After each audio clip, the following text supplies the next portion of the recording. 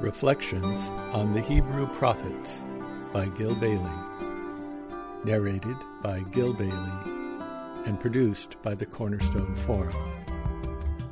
Part 3. In the long speeches at the end of Deuteronomy, in which Moses is essentially making his spiritual bequest to the Israelites, he bestows upon them the law and the prescriptions and so on, and essentially tells them how to live. And he sums it up most succinctly in the 30th chapter of Deuteronomy, where he says, and this is a very oft-quoted passage from Moses, and Moses says, "I set before you life and death. Choose you therefore life." That's the phrases that stick in one's mind and that are often repeated, more or less in those words. That's really what it's all about. That's what the Bible is all about.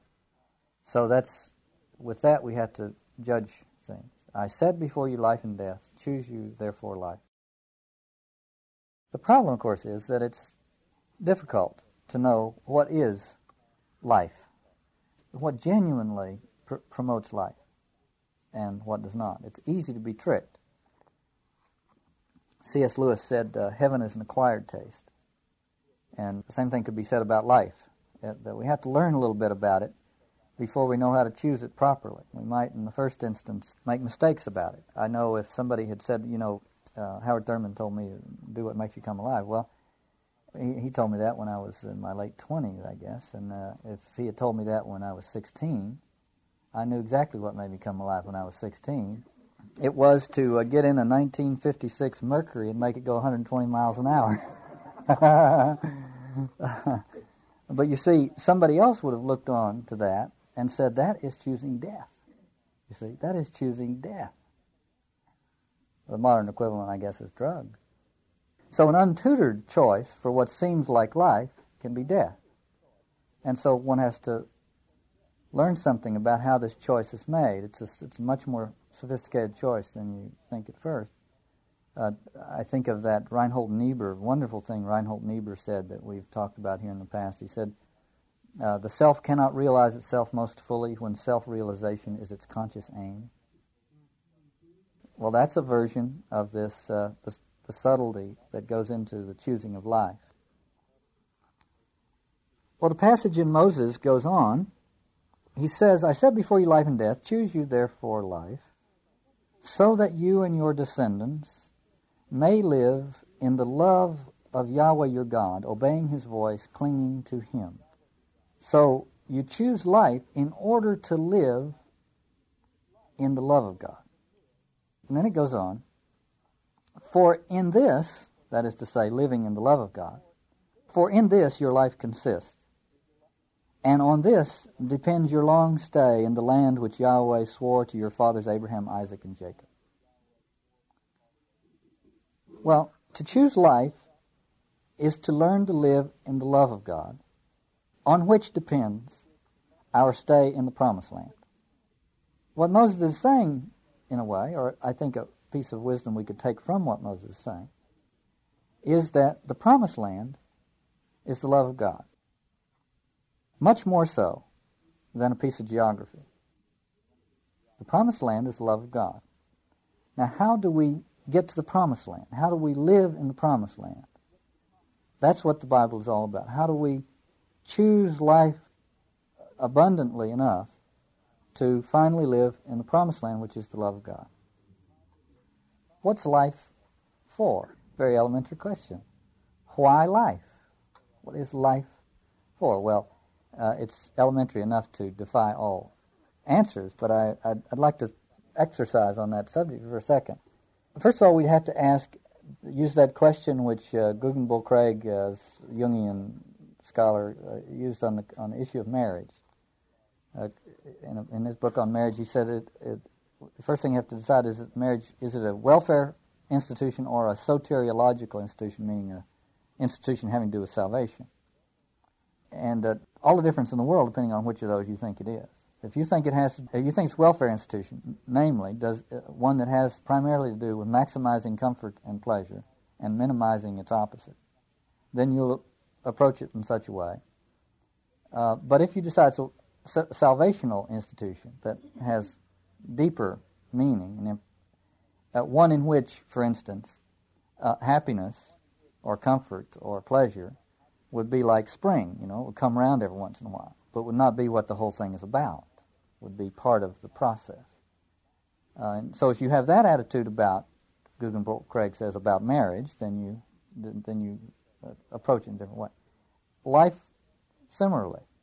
Is it a welfare or a soteriological operation? Well, imagine us, or the Israelites, or anybody else, trying to address Moses' injunction, which is to choose life. We need, first of all, to have some feeling for that question. Is it salvation or welfare? And only when we sort that out can we begin to make reasonably accurate assessments of how to choose life. And of course, in the biblical tradition, you have the impulse, which is in all of us, to assume it's a welfare operation, and to choose for comfort, wealth, victory, prominence, security. Security really is the big one, isn't it? So what I would suggest is that we think of life as a soteriological or salvation operation, and whatever way we want to think about it. And then to ask ourselves, how can we live in the love of God? And what is life all about? Why life? And specifically, why human life? Now, in the Western tradition, we have come to think of the biblical text as God's self-revelation in history. And we come to think of the material world as God's self-revelation in nature, or in the cosmos. Well, what if we were to think of life as God's self-revelation in personality, in the human context? Meaning, and if that were the case, this is all what-ifs, these are all what-ifs, but if that were the case, then the purpose of life would be to live in such a way that it would be harder at the end of one's life for oneself and others to deny the existence of God than it was when life started. There's a French Archbishop of Paris who once said, to live the life of faith, one must live in such a way that one's life would be absurd if God does not exist.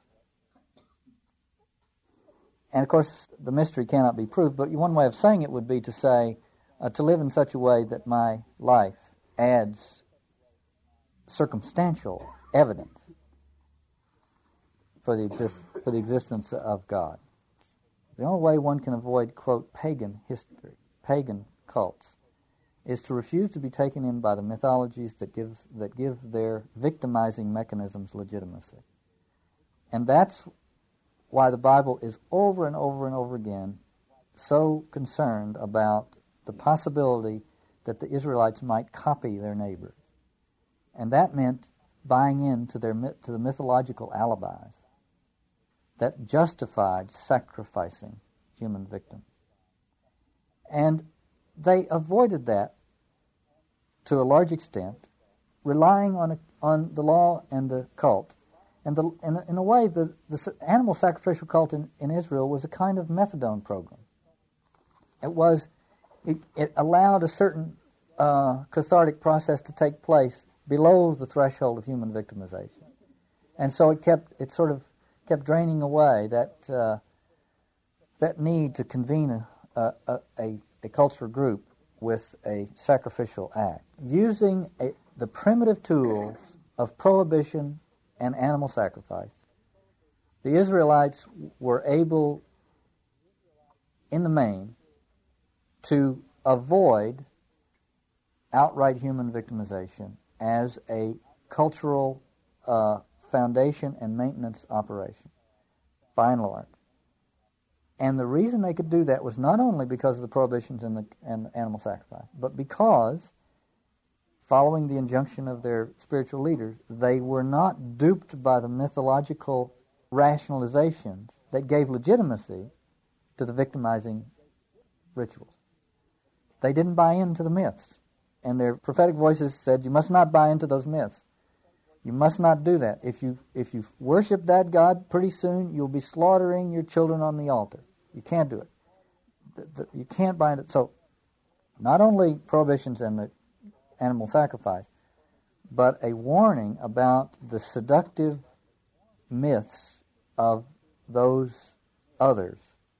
Those myths are cover-ups. Those myths provide a kind of moral immunization to the realization of what they're actually accomplishing, which is human victimization. So there's a warning about that. And they're able pretty much with those things in place, the prohibitions, the animal sacrifice, and the warning about pagan mythology, they're able to keep more or less free of the human victimization. When they get into history, however, that is to say, when they cross the Jordan and begin to fight for land, begin to lay claim to land that somebody else has laid claim to, they enter into history's mimetic vortex. And there another myth arises. And this myth is the myth of history. And they are unable to resist the seductions of that myth. They find themselves now slaughtering people on the battlefield. It's not happening at the altars. It's not immediately noticed as a religious backsliding. See, it doesn't appear to be. They can still have their little cult operations over here. It's perfectly okay. But meanwhile, there's human bloodletting going on a massive scale, and the whole problem which their prohibition tried to avoid, which is the problem of the mimetic, the genesis of the mimetic cycle. Desire, rivalry, violence, catharsis, victimization. All of that now is being played out with perfect abandon in the context of history, whereas the very same thing in the context of cult worship was prohibited. So what's happened is they have encountered a myth that is too powerful for them, using their existing rather primitive tools for annealing themselves to the mythological seductions. So what I'm trying to picture is crossing the Jordan, entering into history and a mythology that is supremely seductive, and makes the most bloodshed on a horrendous scale perfectly logical, and perfectly legitimate, and perfectly morally immunized. You know, today it's clear that our technology is outrunning our theological and moral capacity to deal with the technology. So there are ethicists popping up all over the place trying to take care of, put out these little fires that are going on. You know, when do you pull the plug? Or, the question of abortion, or the question of nuclear weapons, or the question of destroying the gene pool, or et cetera, et cetera, et cetera. In other words, how does one behave morally in the context of these new developments, which have really, in many ways, have overwhelmed our ethical tools that we've had to deal morally with the world? That seems to me to be a metaphor for what happened to the Israelites when they got to Palestine, which is that suddenly they are unprepared for the seduction of the historical myth. And one of the complicating factors is what's called Deuteronomic theology. The Deuteronomists were, in many ways, religious pioneers who put the scriptures together after the prophets. But their theology was not quite up to what had to be dealt with. The Deuteronomic theology was basically rewards and punishments. And that is, if you do the right thing, God rewards you, and if you do the wrong thing, God punishes you. Now, what comes from that is that if something bad is happening, that means you've been bad automatically. And if something good is happening, that means you've been good automatically. If Israel experiences a victory over one of her enemies, she experiences that as a good thing. She therefore decides that God willed that God had a hand in that. Israel did believe that Yahweh had a hand in that. So she said, well, that was a good thing. That was a victory. That's a blessing. God had a hand in that. Well, let's say 3,000 people died out there. Well, God had a hand in that. That gets God's hands bloody. It begins to understand God as a warrior God, as a God who fights for our team and gives us victory, and so on. So the theology, the theological premises that Israel carried with her as she went into the historical arena made it less likely that she would resist the seductions of a historical myth, and of course she did not. So she began to behave like everybody else. The thing about that seduction is that one is seduced into the myth, and the whole mimetic thing begins to happen. And they are caught in the mimetic vortex. The mimetic thing is, they've got the land, we want it. Or we've got the land, they want it. Or whatever. And so we're fighting over land, mimetic desire, mimetic rivalry, mimetic violence, and everything becomes indistinguishable. You can't tell, pretty soon you can't tell the players without a scorecard. You can't tell Israel from the Philistines or the Canaanites. They're all the same. They're behaving the same way. They're all using the same alibi. And it's just a matter of time until the elders come to Samuel and say, "Give us a king like the other nations have." And the one of the heaviest phrases in the Old Testament is that phrase, "like the other nations have." And that's just making it explicit what's already implicit, which is that they have become indistinguishable from everybody else. It meant that they were in history and meant to stay there, and were willing to play by its games, and were willing to buy into its mythological alibis for the murders, and so on. Seduced. Here's what Martin Buber says in his book about Moses. Always and everywhere in the history of religion, the fact that God is identified with success is the greatest obstacle to a steadfast religious life. In the biblical narrative of the Exodus and the wanderings in the desert, this identification becomes particularly acute. Moses has to engage in a never-interrupted, never-despairing struggle against the stiff-neckedness of Israel. That is, against this permanent passion for success. So that's total involvement in the historical myth. And it must be broken down again and again. Well, what happens when finally it has completely taken over Israel, and she is completely in history, the historical myth? She has not only a king like the other nations have, but a nation like the other nations have. There's nothing. There's still this little theological exercise going on over here. As long as the powers that be allow it to continue, as long as it behaves itself, as long as it doesn't jeopardize national security, this little thing gets to operate. But it's completely, it's a complete appendage to the nation state. And at that moment, because Israel was born of another experience. Israel was born of the experience of being the victim, not being the victimizer. And so she has indelibly in her soul, this other insistence. And so at the very moment when the historical myth has Israel so completely in its grip, out of the soul of Israel comes the prophets. It's like I don't know how many of you read Lauren Isley's book, The Immense Journey. It's a fabulous thing in his book where he talks about the beginning of the flowering plants. And he said suddenly, in geological terms, suddenly the planet was alive with color. It was like a Disney, you can imagine it in the Disney. Suddenly it exploded into color. Well, it's that kind of something stirring up out of the rhizome of the soul of Israel, and that is the prophets. And the prophets emerge in contest with the kings. The great contest is between the kings and the prophets for the soul of Israel. And they're the strangest people in the world. They are very strange people. And what I'd like to do today is talk about their strangeness and see if, again, Girard's analytical tools might help us see something in their strangeness which we might not have seen before. Of the prophets, yeah.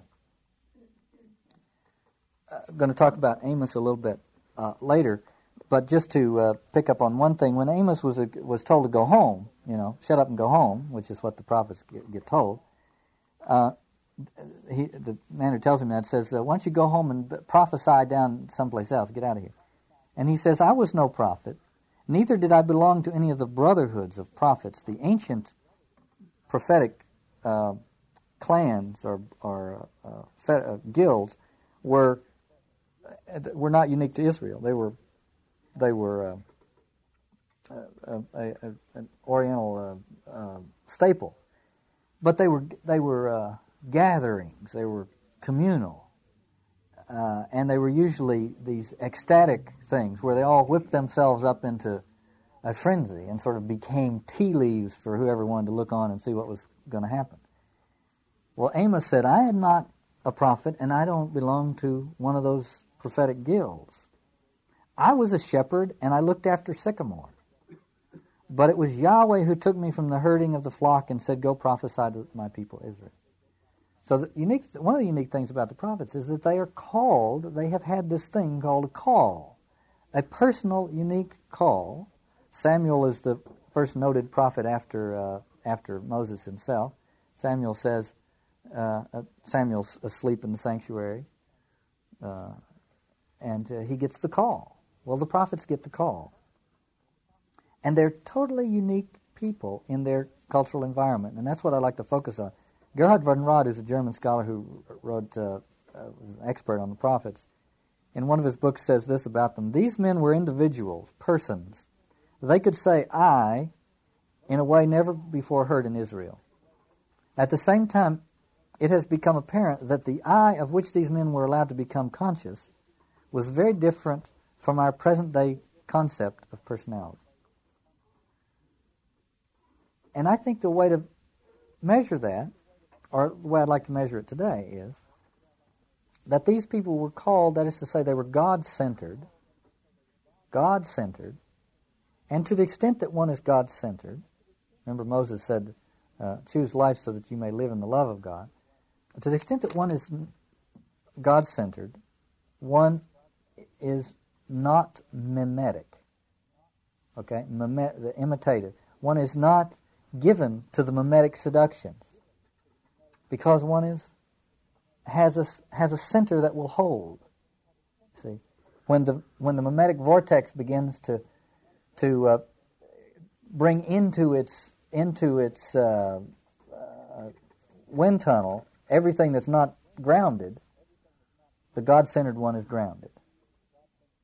And so what I'd like to do today is look at the prophets as people who are uniquely immune to the mimetic vortex because of their God-centeredness, and therefore able to see it for what it is and pronounce it to the people caught up in it. In Martin Buber's biography by Maurice Friedman, there's a passage where in which Friedman says this: true uniqueness forbears just that comparison of oneself with others that individuality thrives on. There's a wonderful thing in Buber's I and Thou, speaking of the God-centered life and what it consists of. Buber is talking about the I-Thou, the ultimate I-Thou, which is the I-Thou relationship with the divine. And he says, it won't do you any good. It won't make your life any better in any way that will be observable. You won't be able to explain it to anybody else. But he says it will do one thing. It will teach you how to meet others and to hold your ground when you meet them. I'm not sure what that is in German. It's translated from German. And I'm sure it doesn't bristle with any kind of defensiveness. It could, to say it in those English words, we could read into it defensiveness. There's none of that. It teaches you to meet others and to hold your ground when you meet them. And that to me, it goes right to the heart of the prophetic. As to say, someone who has had that I-Thou, God-centered experience, and who therefore is resistant to the mimetic vortex. Well, here's the story, and to me it's a wonderful metaphor for the whole thing, really. There was a lull of 3 years. This is a story in the northern kingdom of Israel. There's just been a split not long before this between the southern and the northern and southern kingdom. And this is a story in the northern kingdom. The king in the northern kingdom now is Ahab, who's a pretty despicable king. and the king of the southern kingdom is Jehoshaphat. This is a story about an incident at that time. There was a lull of 3 years with no fighting between Aram and Israel.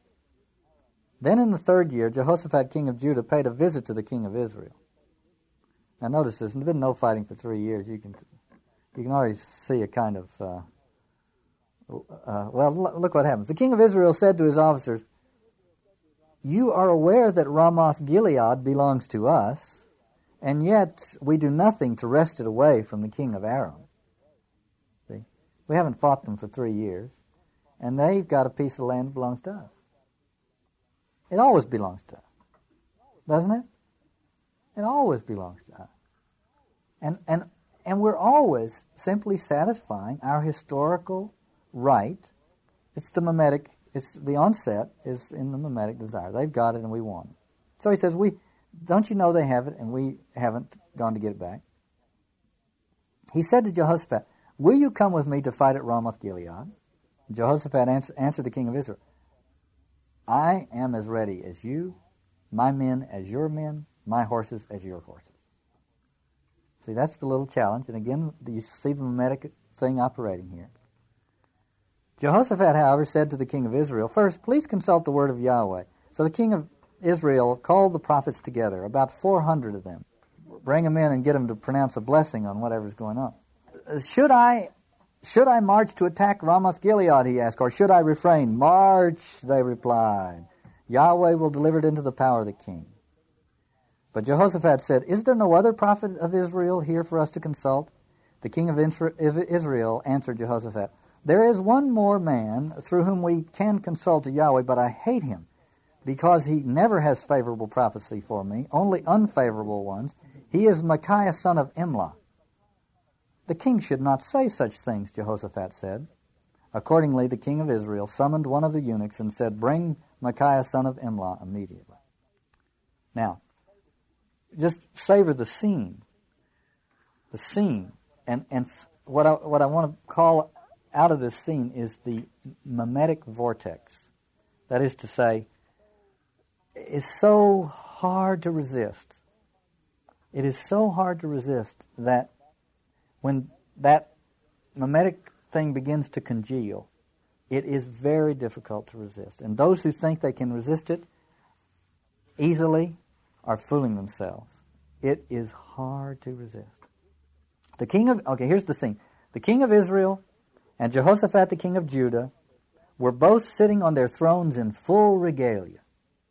See? This is like Hail to the Chief by the Navy Band and all the rest of it. It's like the pomp and ceremony of this grand thing.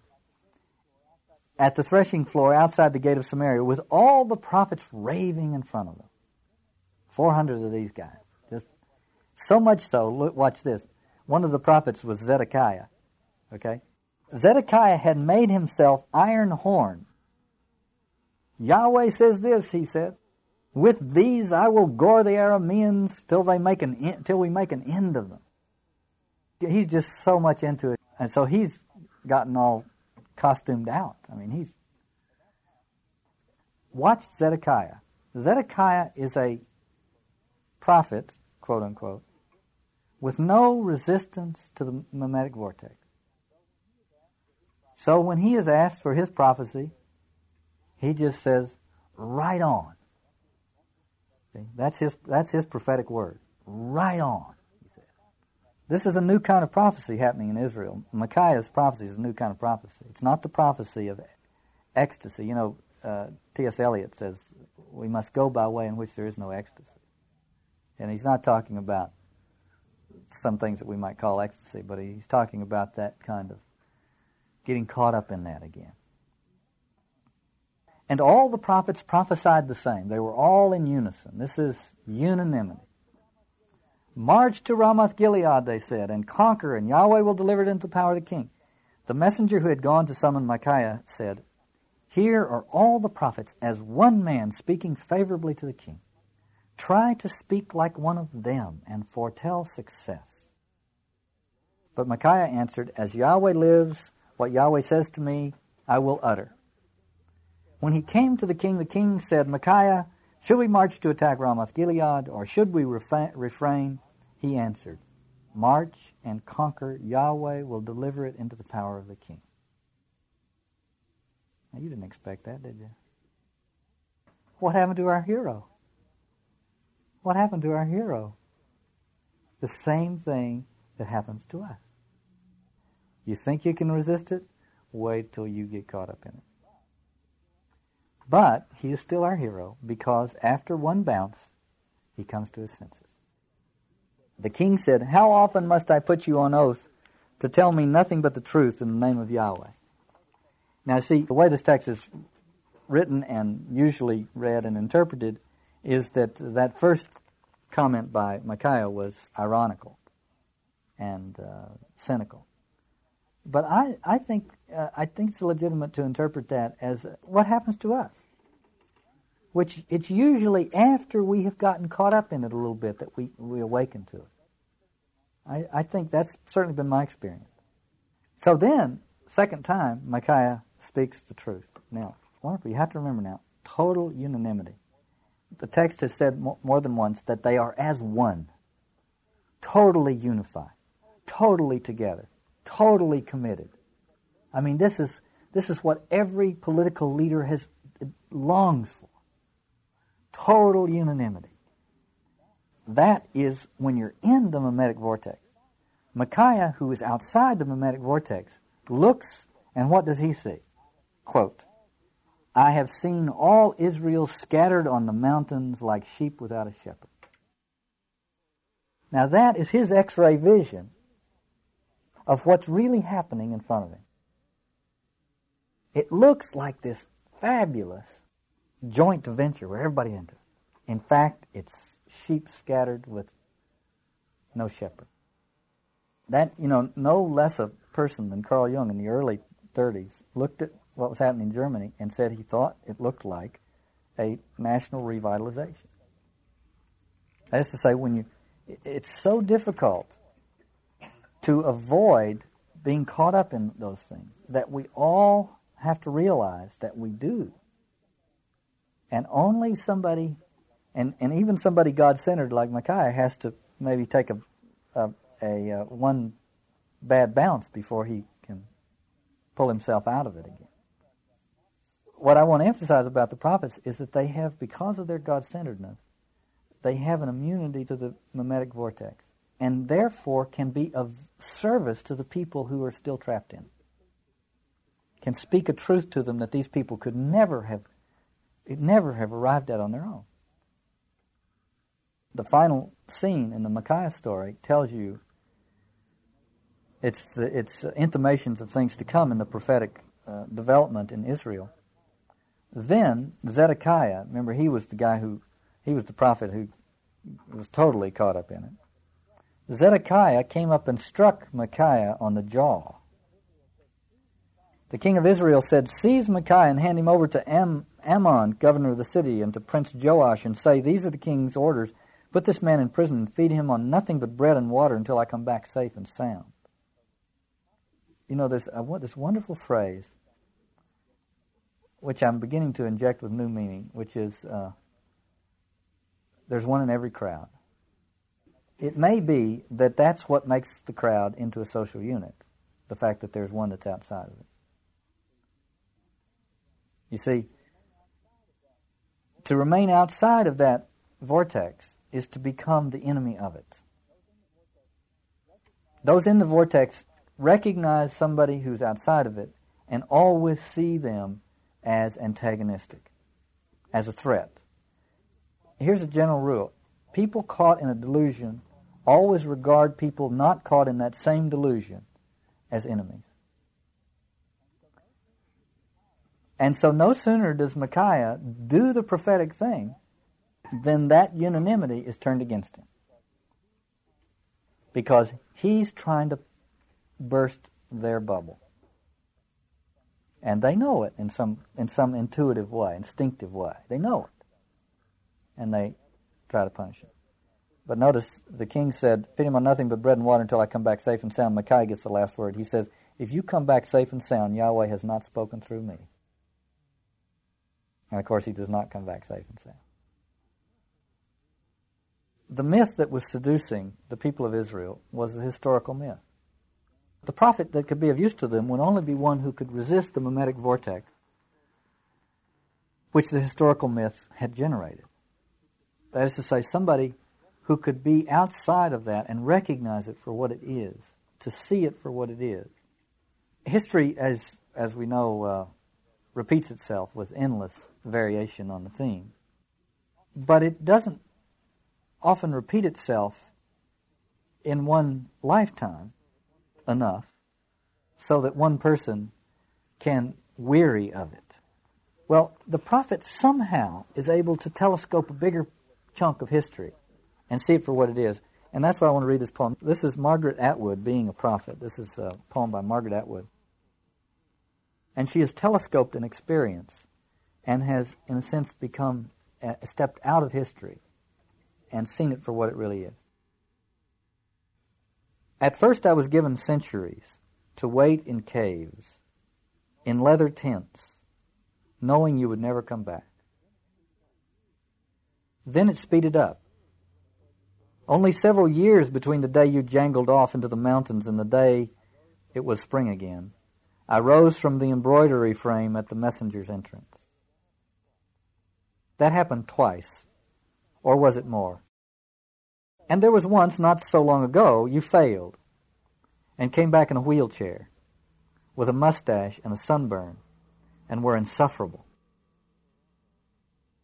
Time before that, though, I remember I had a good 8 months between running alongside the train, skirts hitched, handing you violets in at the window, and opening the letter.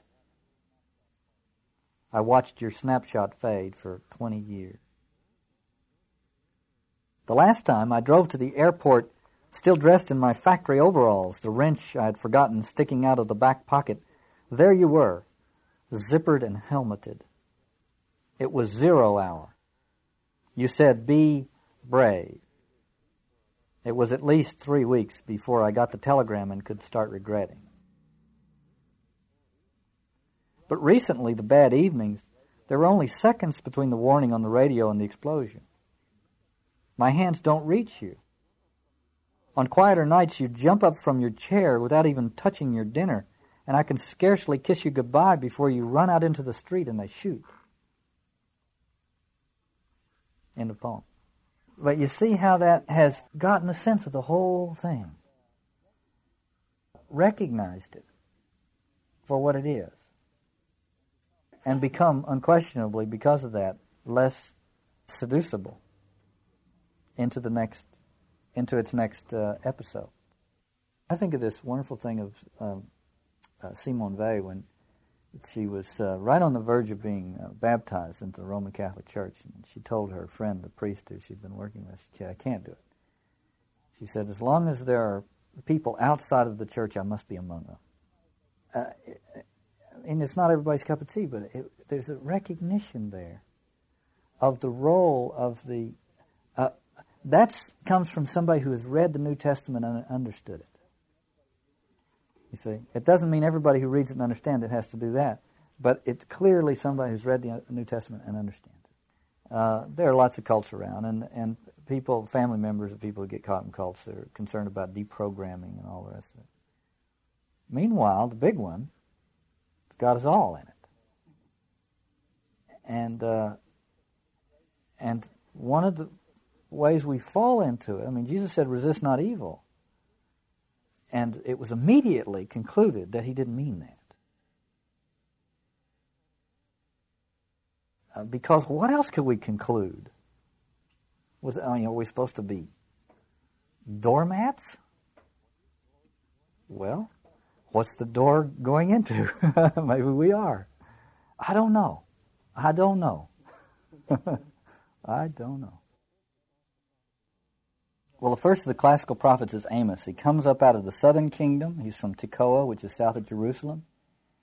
And he goes to the northern kingdom, and he begins to prophesy there at a particular moment in that kingdom's history. And the moment is 30 years into the reign of Jeroboam II. Everything is going swimmingly as far as the northern kingdom is concerned.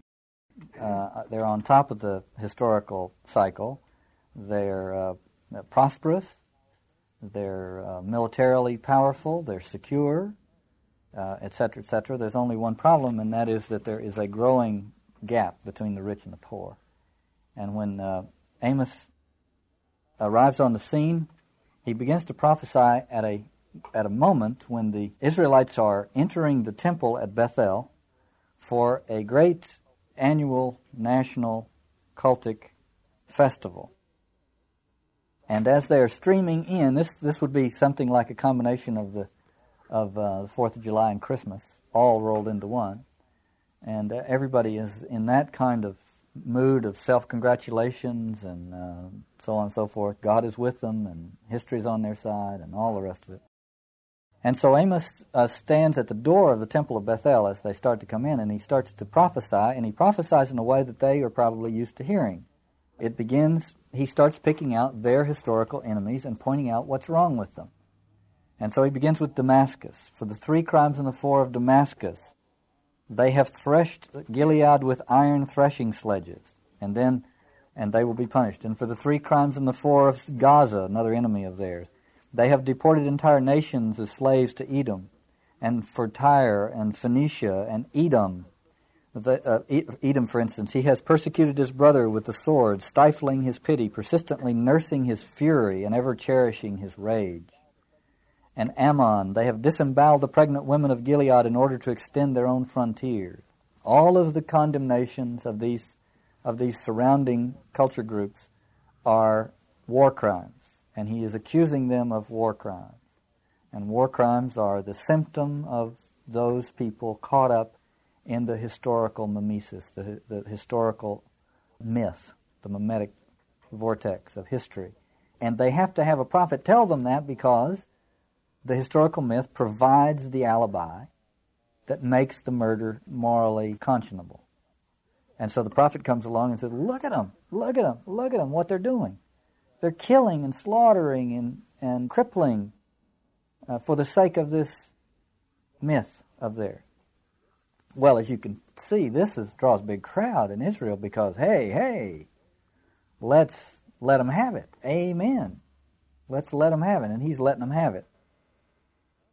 In a way, you could say, not that he needs to because they're about to enter their own little mimetic vortex when they go into the temple, but in a way you could say that what Amos is doing is creating a mimetic vortex. He has worked them up into that kind of unanimous right on. See? And he has worked them up into that using righteous indignation. And they are righteously indignant and as one. And then he says, he then begins to, remember what Moses did with the golden calf? He burned it, grind it, put it on the water, and make them drink it. Well, it's very interesting. Amos does something very similar to that. He takes their idol, which is the historical idol of their nation state, and he does something like that. He turns it around on them and forces them to, and shoves it down their throat. First of all, though, he stops to make a critique of Judah. He's from the southern kingdom, Judah. And their 3 crimes and 4 were that they rejected the law of Yahweh and failed to keep his precepts. Well, that's a little bit closer to home than these others, but it's not Israel, nor the northern kingdom. And then he turns on Israel. They have sold the virtuous man for silver, the poor man for a pair of sandals, because they trample on the heads of the ordinary people and push the poor out of their path, because father and son have both resorted to the same girl profaning my name, meaning visiting the temple prostitutes, and so on and so forth. They will be destroyed.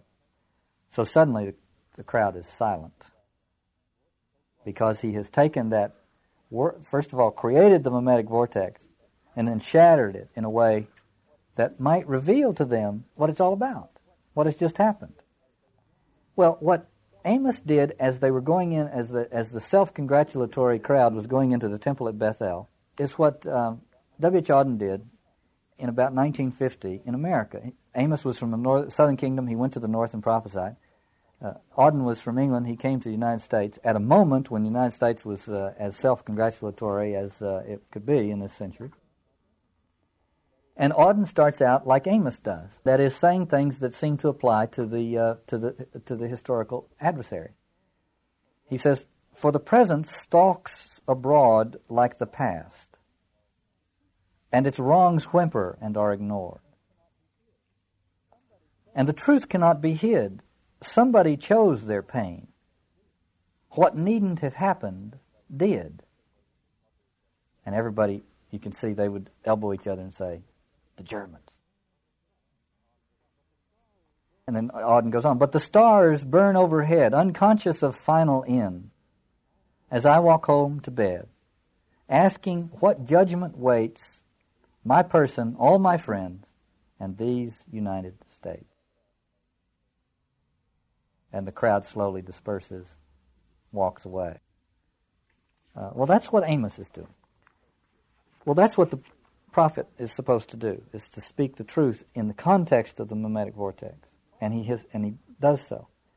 But he calls attention to the injustice. And I wanted to use, as I did some years ago when we studied the prophets, this little metaphor again, my little prophetic sign. The prophets often use prophetic signs because things can't be put into words, and also because people caught up in a mimetic vortex are usually working at a very low level of consciousness, so that you have to find some sort of Sesame Street approach to their consciousness to get them aware of it. Well, what happens is this. Amos sees injustice in the same way that with this magnifying glass, I can see something enlarged and intense. And he sees injustice, and he speaks injustice to this people caught up in their own self-congratulations. He says, yes, but how about the homeless? Or whatever. How about that? He's very intense. Those things are very large in his consciousness. But as the prophetic movement itself begins to develop in the course of about a century and a half in Israelite history, the magnifying glass gets used on a larger and larger scene, not just this social injustice that's right under their noses. It starts to be used like this, and one lifts the magnifying glass from the page of the immediate historical moment and begins to look at the larger historical panorama. And the same thing happens that happens when you do that with a magnifying glass. I'll pass around, you can try it, which is the world turns upside down. And suddenly, the prophet is looking at that, Jeremiah, 2nd Isaiah, looking at that and saying, oh my God, the world is upside down. What I want to speak to briefly is Amos, and this runs through all the prophetic writings really, except less so. There are a couple of prophets connected to the priestly cult, but it's a very strong feature in the prophetic writings, and that is the anti-cultic nature of it. Now, we had talked about how the cult of animal sacrifice had been an early primitive tool for a sort of methadone program for keeping human victimization from establishing itself in Israel's historical repertoire. But at the moment the prophets come on the scene, that cult has become an end in itself, and such an appendage to the nation-state and the historical myth that it's doing nothing except presenting itself as religion. And so the prophets begin to critique it. Well, okay, here's an example. Yahweh speaking through Amos to the people of Israel. As, by the way, they're going into the temple at Bethel, right? He's calling out to them on their way in. I hate and despise your feast. I take no pleasure in your solemn festivals. When you offer me holocaust, and then there's a phrase missing in the text, I reject your oblations and refuse to look at your sacrifices of fatted cattle. Let me have no more din of your chanting, no more of your strumming on harps. Now, again, we're using this tool of the mimetic crisis to analyze this. But you see, you can see what's being critiqued here is a kind of creating the mimetic vortex using the cultic apparatus. The chanting and the din and the sacrifices and the rah-rah and all the rest of it. And he's saying, Yahweh says he'll have none of it. God will not be mocked. And then he says, Yahweh still speaking through Amos, let justice flow like water and integrity like an unfailing stream. That's what Yahweh wants. Justice, and the words integrity, usually translated righteousness, like an unfailing stream. The priest at the temple of Bethel comes out. It's a little bit like Zedekiah in that story of Micaiah.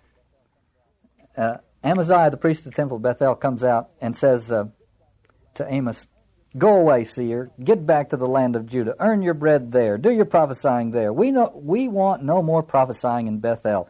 This is the royal sanctuary, the national temple." See? You can see there the historical myth having completely encased the cultic apparatus. This is the royal sanctuary, the national shrine. And that calls attention to what Amos is doing, the audacity of what Amos is doing. Because for us, we don't have a national cult, right? So we can't feel the outrage that the people of Israel felt when Amos spoke his condemnation of it. Or can we? Abraham Heschel, who wrote a fabulous 2-volume work on the prophets, in a footnote in one of those volumes, says this about the sacrificial cult, which Amos is critiquing. The sacrificial cult was endowed with supreme political significance. It was the chief requirement for the security of the land and may be regarded as analogous to the cult of military defense in our own day. Both have their roots in the concern for security. Cease to appease the gods with offerings on the altars, and their anger will strike you down. Sacrifice is a way of preventing the attack. Abraham Heschel, 1962. The cult of national defense. So what you have to do is imagine an Amos standing before the temple of that cult saying, God will not be mocked. We can have no more of that. What must happen is justice and righteousness and integrity, and not that. Well, it just so happens, this last week I read a review of a book entitled this is just contemporary, entitled Nuclear Deterrence, Morality, and Realism, printed by Oxford University Press by three people, a constitutional lawyer, a philosopher, and a theologian. And they conclude that since it would be a moral outrage to use them, nuclear weapons, it's a moral outrage to threaten to use them, to have them, to make them, or to participate in any way whatsoever in the cult. Even though, they say, it may mean that we lose in the historical game. We simply cannot do it. Now, I'd rather stay with Amos here and talk about what the prophets are doing. But the point is, you see, that is what we have to do is recognize the prophetic voice when it emerges in the idiom of our day. So here's Micah.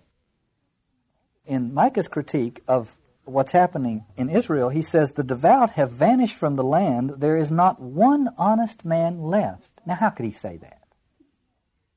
There's not one honest man left. Now, either that's hyperbole, or there is some way in which there's truth in it. All, he says, there's not one honest man left. All are lurking for blood. Every man hunting down his brother. Now, you say, Oriental hyperbole. But maybe what he's seeing is violence in its larval stage. Seeing what you can't see if you're caught up in the vortex.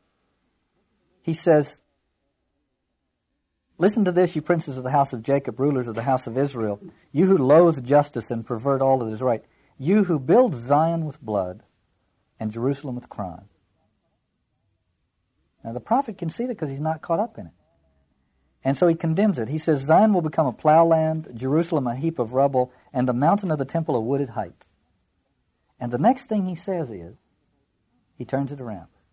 And he says, "In the days to come, the mountain of the temple will be on top of the mountains and be lifted higher than the hills, and all the nations will come to it and will recognize Israel as the model for history.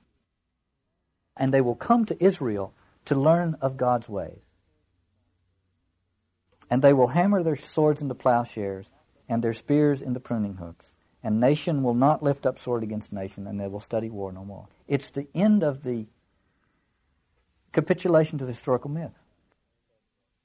Teilhard de Chardin said the future belongs to those who can give the next generation reasons for living and hoping. And that's what Israel was called to do. That's what the Bible calls us to do. But we can only do that by being independent of the reigning mythological delusion, which is the historical one.